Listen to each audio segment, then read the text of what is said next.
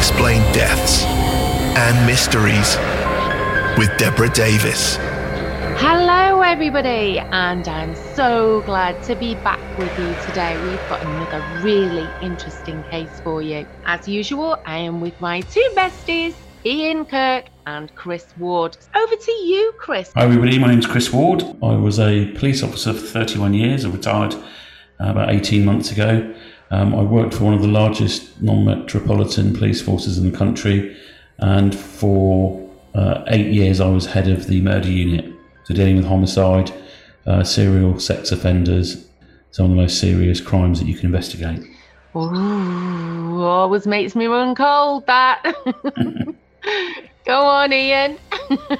Thanks, Debbie. Well, let me just sort of bring it down a notch or two. All right, I've known Chris since he was an acting sergeant, and he came into Windsor custody one like Captain Flashard. So I do remember this sort of young guy with lots of hair and lots of front. I'm proud of what he's achieved, but I've got a lot of other stories about him. But perhaps for another podcast in the future. But yeah.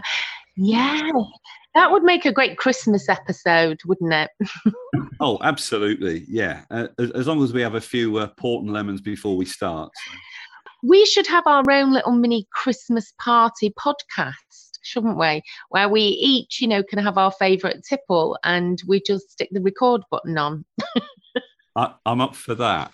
Right. Guys, thanks. It's Ian Kirk here again. And again, my little preamble, I'm sure that most of you who've listened in previously will remember that a little bit about me, a postgraduate criminologist, journalist and feature writer, holder of a qualifying law degree. And I was a senior police officer as well, but not at the same level as my mate Chris. We're going to keep these situations alive, these mysterious deaths, because, a memory jogged by our analysis may lead to a vital breakthrough. And if this triggers anything in, listeners, then I'd urge you to contact Crime Stoppers. Otherwise, listen and pick up the new learning. Certainly, Chris will look at the policing side, which, it still fascinates me and still fascinates people. That's why they watch it on the television. And, policing is all about, policing perhaps on occasions the darker sides of human behaviour. And at the end of this particular podcast, Debbie and I will announce our verdicts. We'll frame the case a little bit later on. And just as a reminder, Chris will not be pronouncing a verdict because he's from the police point of view, and we'll leave him to present the facts and leave the adjudication to Debbie and I. But in the previous podcast, Debbie, we investigated the quite incredible set of circumstances, which you summed up quite elegantly as the Wilmslow murders. Having reflected on that, what's your conclusion? There's a serial killer on the loose. No question. There's a serial killer on the loose, and he's been on the loose since 1996. Definitely. And I think he's killed around half a dozen people. Well, no, half a dozen couples, I should say. Definitely, for sure. Debbie, on this occasion, surprise, surprise, I agree with you. From a criminologist's point of view, really, I've got the easy job that I just overlay the balance of probabilities. I don't have to prove beyond all reasonable doubt, as the police do. But I agree with you. On the balance of probabilities, I think it's more likely than not this was a serial killer.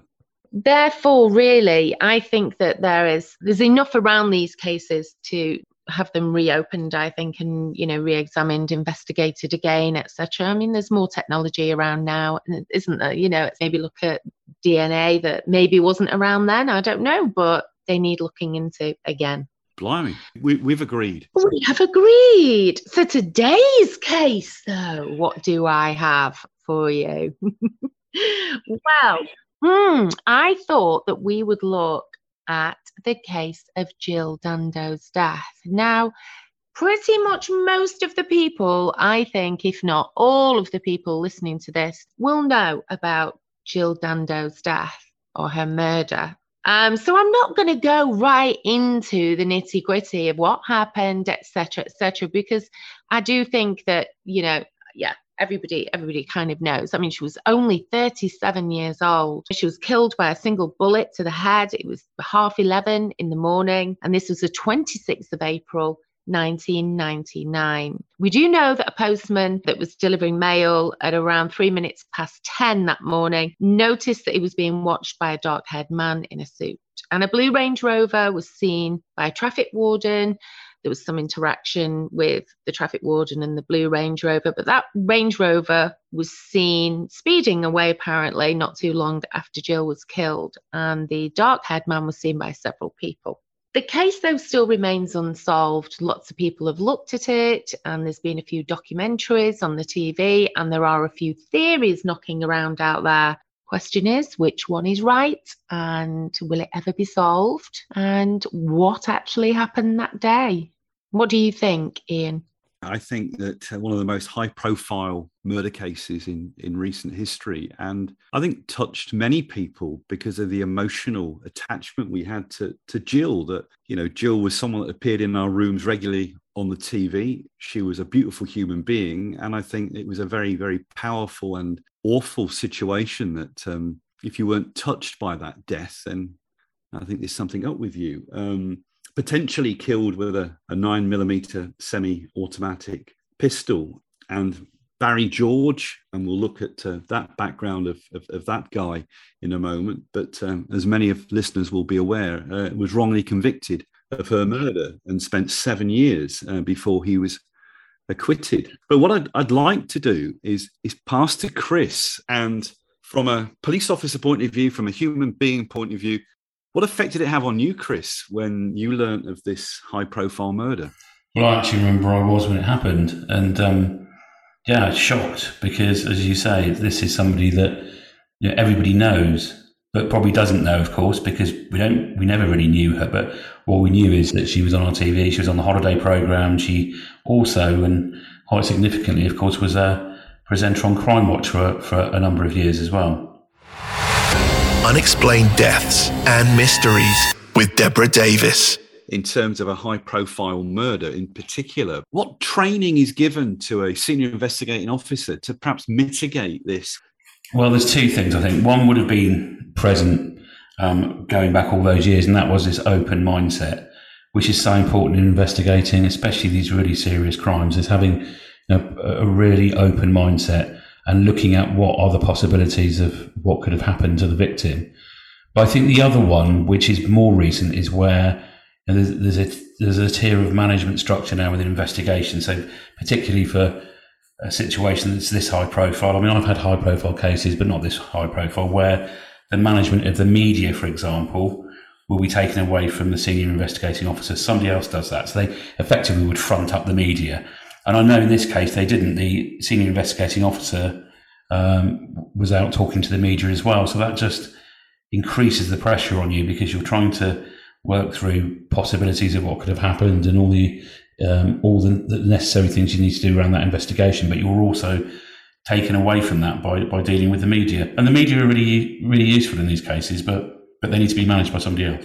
Just building on that, for my recollections, it was a DCI, I think, that was sort of front of shop on this one. Are you saying that since that murder, there have been changes in terms of managing high-profile cases such as this? Yeah, so the rank of the investigating officer would probably be the same, because it's about their experience. What has changed is, so I had a very high-profile murder case, which was on national news, and my boss at the time, he did all the media releases. He went out there and did all the press conferences and things, which I've done for other senior investigating officers. And as I say, that takes away that day-to-day pressure, so you can focus on what you need to focus on, which is all of those lines of inquiry to establish why the person's been killed and, of course, who's done it. Are you allowed to tell us what that case was, what the high-profile case was? That was a case of Jaden Parkinson, who was a 17-year-old girl who went missing in Oxfordshire and was subsequently found buried in a graveyard in an existing grave. And it was over Christmas 2013, and that was on national news. So I was in my office running that investigation. I was watching it play out on Sky TV as we were investigating it. My boss did all of that, took away all of the media pressure, so that helps the investigating officer focus on what they need to focus on. I mean, that immediately sounds to me like quite a healthy relationship. But surely in that case and the case of Jill Dando, there must be internal dynamics where other senior officers outside of the hierarchy of the criminal investigation department are putting immense pressure on you to get a result. Well, that's again managed through that management structure. So the person who fronts up the press, they will also deal with other, chief officers who want to know what's happening, partner agencies, local authorities, all those people that have got a vested interest. They manage all of that, and that basically puts you in a bubble that you need to be in, and that bubble is getting on with the job that you need to get on with. Okay. Before I hand over to Debbie, if we go back to Barry George,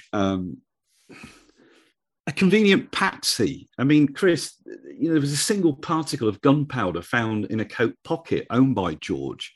Yeah. And he was convicted on that. I mean, he just seems such a bizarre choice and a convenient choice. What are your views, your professional views on, Barry George as a suspect? I do struggle with this one.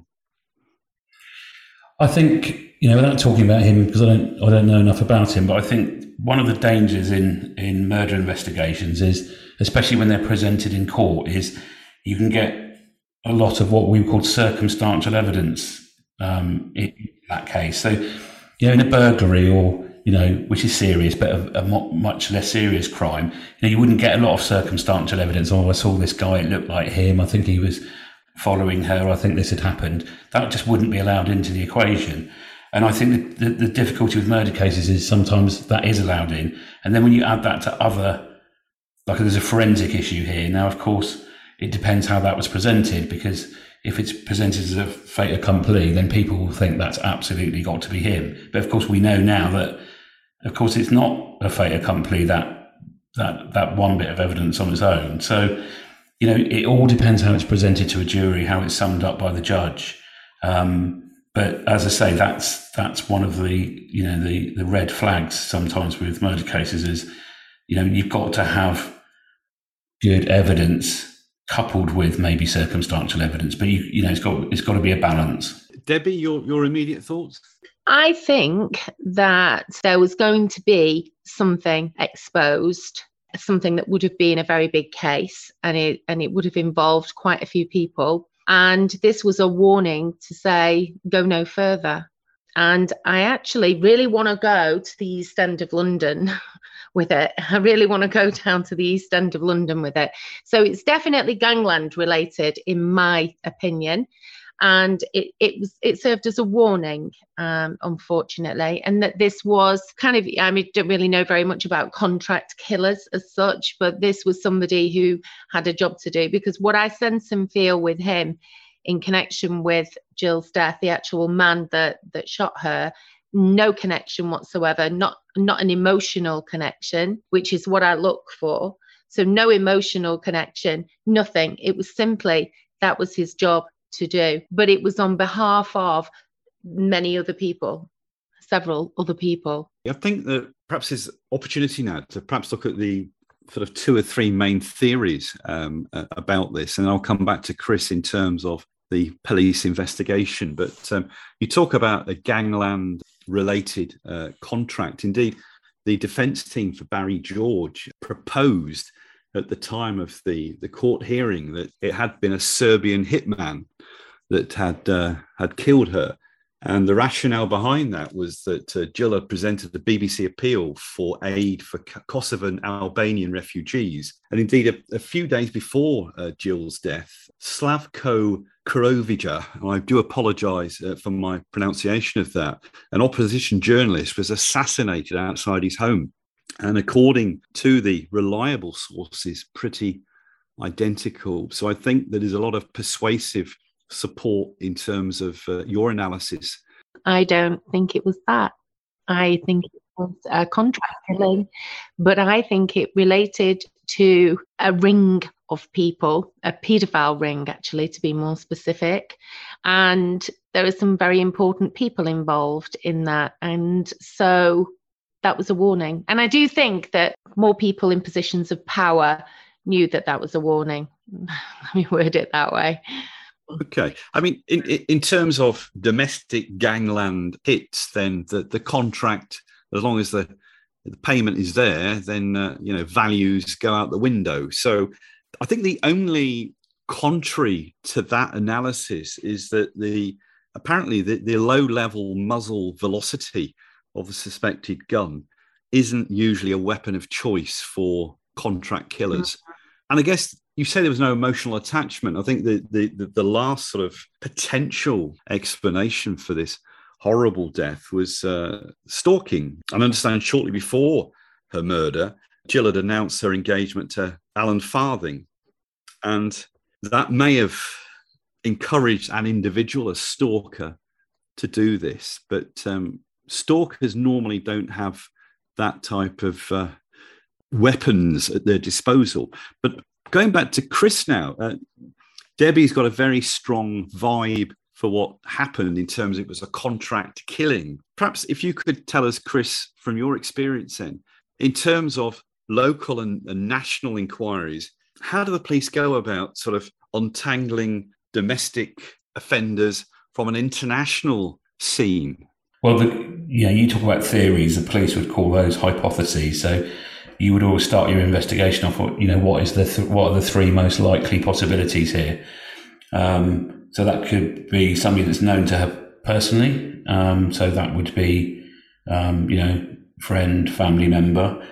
No, not known to her personally, but they know her obviously because of her high profile position, or through her work, of course, because that Crime Watch angle, you can't get away from that. That's another factor in all of this about cases that she may have covered. So you would pitch your investigation around all those possibilities, and then start discounting ones through the inquiries that you do.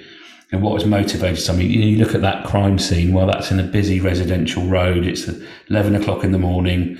Whoever did that was confident that they weren't going to be identified, because you would expect witnesses to be around. Well, I believe there was a silencer on the weapon from what I remember. But it's still in broad daylight in a busy part of London on somebody's doorstep. Somebody's famous as well. So they were obviously confident, because the other thing about celebrities' houses is, they're quite well known to people. And it's not unusual to have people just driving past saying, oh, look, that's so-and-so's house. So it was somebody that was confident. I think I would agree that the nature of her death is more likely to be an assassination, because it's a gun to the head like that. And it's very, that's not a shooting your kneecap and warning you about something. That is, absolute intention to kill somebody without any shadow of a doubt. So, but you then have to broaden your investigation to, what are the possibilities? Who has she been associated with? What cases has she covered? And then start looking at all the possibilities around those. You talk about, you come up with these working sort of outcomes, and you clearly identified offender profiling, which I know from my postgraduate work. There are many academics that assist the police in offender profiling. Have you ever had that assistance from somebody from one of the leading criminal investigation universities, such as Portsmouth, for example? Have you had any support in terms of offender profiling? Yeah, I've had a few cases where we've used offender profiling. They tend to be serial sex offenders. They're provided by the National Crime Agency, so they use a number of different people. But they will look at the whole of the circumstances, and then talking about possibilities, who it could be, whether they'd be local, whether they're familiar with the area, all the sorts of things that, where you have offenders that are serial offenders. Of course, a difficulty with an assassination, what's sometimes referred to as hitman, is of course that's their job, and they will go to a geographical location that suits them. They are much more difficult to detect, if you like, because that is their job. They're not randomly shooting people.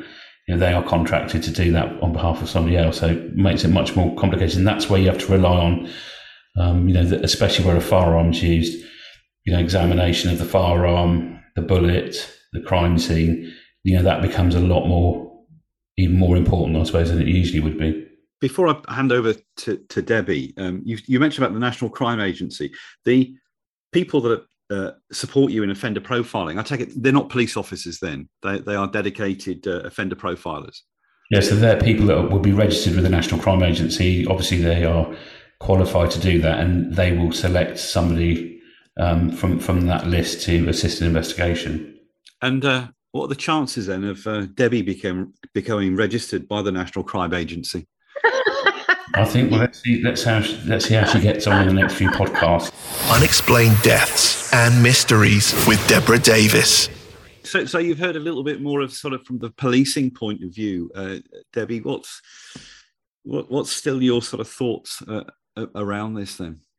Yeah, my thoughts are that there was something to be made public, or something being investigated. This was very much a way of saying, you stop in your tracks. And I feel as though there was intelligence that was given that, this could well be the case. Leave the case alone. Do you get me? You understand what I mean, don't you? Yeah, and I'm just curious, is this strong thought come as a result of you looking at the open source material, which is on the internet, or is it something within your gift that's telling you that, this is a warning? What? Looking at her house, taking myself back in time to that day, what happened, what was the emotions of the killer, everything is emotion based. And what were the emotions? Who was he? Why was he there? And I get that he connected to somewhere else, and that's when I go to the East End of London, but there are many people involved in this. I do see one particular man actually, who's quite a big guy that I see that I could probably sketch his image, and then from that I just get this whole warning that the man that killed her wasn't emotionally involved in it. Like, he was just being paid to do what he did, and he wasn't emotionally involved, although I don't think he'd ever done anything quite as big as that day. That was a really, bad thing to do, to just kill Jill just like that on a doorstep. I mean, my God, that was horrific, wasn't it? But I do think it links back to something that was maybe being looked at the time or investigated, and that they, felt that this was about to be maybe investigated further or exposed or whatever. Not by Jill, by the police. It was kind of a, don't go any further. That's what I think. Thanks, Debbie. And has this warning worked? I think it did, yeah, because I really don't think that it did go any further. I think that it stopped in its tracks. Thanks, Debbie. But Chris, back to you. If we go along the line of a contract killing, because I do believe that the evidence is persuasive of that outcome. From your experience, have you ever dealt with an emotionally detached murderer where they've showed no emotion, the clarity of thought and the coolness that would perhaps be required to carry out that type of killing? Well, I've never dealt with a contract killer, but of course, some murders that you deal with, people are emotionless about it from the outset, from what they do right through to the investigation, right through to the court case. So Jaden Parkinson was a good example of where her partner who murdered her was convicted, didn't show any remorse at all. In fact, he was arrested during the investigation when she was missing, and he just sat there and said nothing, and he's never shown any remorse. So, that's in big contrast to some other types of emotionally fueled murders, I suppose. A lot of those are domestic related, where there's highly charged emotion, which is turned into anger and then a death. It's not just serial killers that are detached, but, in most cases, there is some emotional attachment. And Chris, how do you process that, knowing, particularly with the case that you dealt with Jaden's killing? How do you process that when someone's just not talking to you? And I need to understand that from a detective's point of view. How do you stop reaching across the table and grabbing hold of them?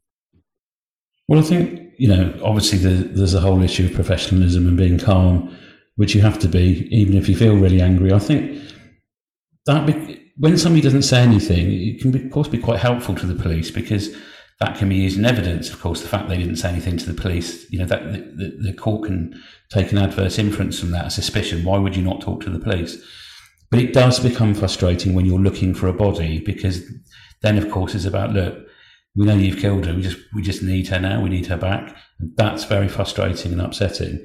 But you have to remain professional. And in fact, that was released to the media, that interview, and the officers who dealt with that, were immensely professional and calm. But, and of course, when you come out of that interview, you're human, aren't you? You want to, it can be very annoying, but you have to get on with it and do your job. Thanks, Chris, and thanks for your candour there. And I'd like to just come back to Debbie in terms of what you said was the upsetting piece. My understanding is, Debbie, that the Metropolitan Police have basically said that the killer of Jill Dando is highly unlikely ever to be found. What are the messages saying to you? Are you in agreement with the police that it's unlikely, or do you think there's a... How can you, if you don't know who has murdered somebody, you've no clue whatsoever at all. I'm not criticising the police here, by the way. But I'm just talking about anybody. If you don't know who's murdered somebody, how can you say that that murderer will never be found, or is highly unlikely to be, found? Because there may be somebody out there that, comes to light at some point that, the DNA profile matches to something at the scene, or, you just can't say, can you? You can't say, can you? No, I agree with Debbie on that one. That's not something that I would normally hear from the police. I mean, you've got to be realistic about these things, but you're absolutely right. Circumstances change, things in people's lives change, people's loyalties change, as well as forensic issues. And you've always got to keep these cases open, with an open mind. I think you're both right. And certainly from my experience of interviewing convicted criminals, DNA apart, they love to talk. And, I wish I'd had the relationship I've had with some of the ex-offenders as a criminologist, as I wish I could have had as a police officer, because they do open up. So I think I totally agree with both of you that there's always that opportunity that some other information, sometimes from a loose tongue, will come out in order to remedy this. I think this is a defining moment. This is the first of the podcast where we've all agreed on one issue. So there we go. I know. Do you know what I think might happen one day? Somebody on their deathbed. That's what I see. Somebody on their deathbed actually saying, I need to tell you what happened. Can I just ask, Chris, before we start to wrap this fascinating discussion up, at the end of this type of murder, and I know that a lot of murders have case reviews. For our listeners, who conducts the case review, and what happens to those recommendations? Well, there's different types of review. So one of the most common is where you haven't identified a suspect within 28 days. So that would be what we call a peer review. So that would be another senior investigating officer would come in and then review what work you'd done to make sure that you'd covered everything. So it's a bit of a check and a balance, I suppose. So that's the first review. Then you'd have one at 3 months, 6 months. Also, you might have a forensic review. So you'd have a crime scene manager, senior forensic manager would come in and look at the case to see if there's any more forensic opportunities. I think in a case where you have a suspect and they're acquitted, or their conviction is overturned on appeal, the process is slightly different, because quite often the police will say, well, we're not looking for anybody else in this case, which sends out a rather peculiar message. But those cases should then be reviewed again. So certainly in my organisation at the time, if we had a case where there wasn't a conviction, then it would be reviewed again. Thanks, Chris. And thanks, Debbie. Again, our investigation has delved deep into a mysterious and, in my personal opinion, one of the saddest deaths that we've looked at. And in bringing things to a conclusion, again, I'd invite you, our listeners, to reflect upon the submissions and reach your own judgment. But I think to reflect on Chris's statement there, I think we're all very much sort of landing in the same place. on this one, even at this time. Again, evaluate your own opinion with a counter narrative. And if it passes this assessment, folks, I encourage you to share your viewpoint with Debbie via social media. We will, Debbie and I, declare our own verdict at the start of the next podcast. And absolutely. And Debbie, let's over to you to bring things to a close. As always. Well, thank you so much, everybody, for listening. I just feel this has been another really interesting case, albeit, yes, like Ian said, it's so sad, it's tragic, absolutely such an awful thing to happen. Thank you, Chris, for all your thoughts. It's so fascinating listening, to about the perspective of a murder squad guy there. It's just mind-blowing. It's, completely. But it's absolutely fascinating. Thank you so much. And you, Ian, thank you. We have, of course, got an email address for the podcast, which is hello@unexplaineddeaths.com. Feel free to email in, and if you can add any thoughts to the conversation, etc. We will be revisiting the cases at some point. So, you may even get a shout out, or, if you've got something interesting, something that that happened in relation to any of these cases, then just drop us an email at that address. So that's all for now, guys. And we really look forward to seeing you next time. Take care, everybody. Bye-bye.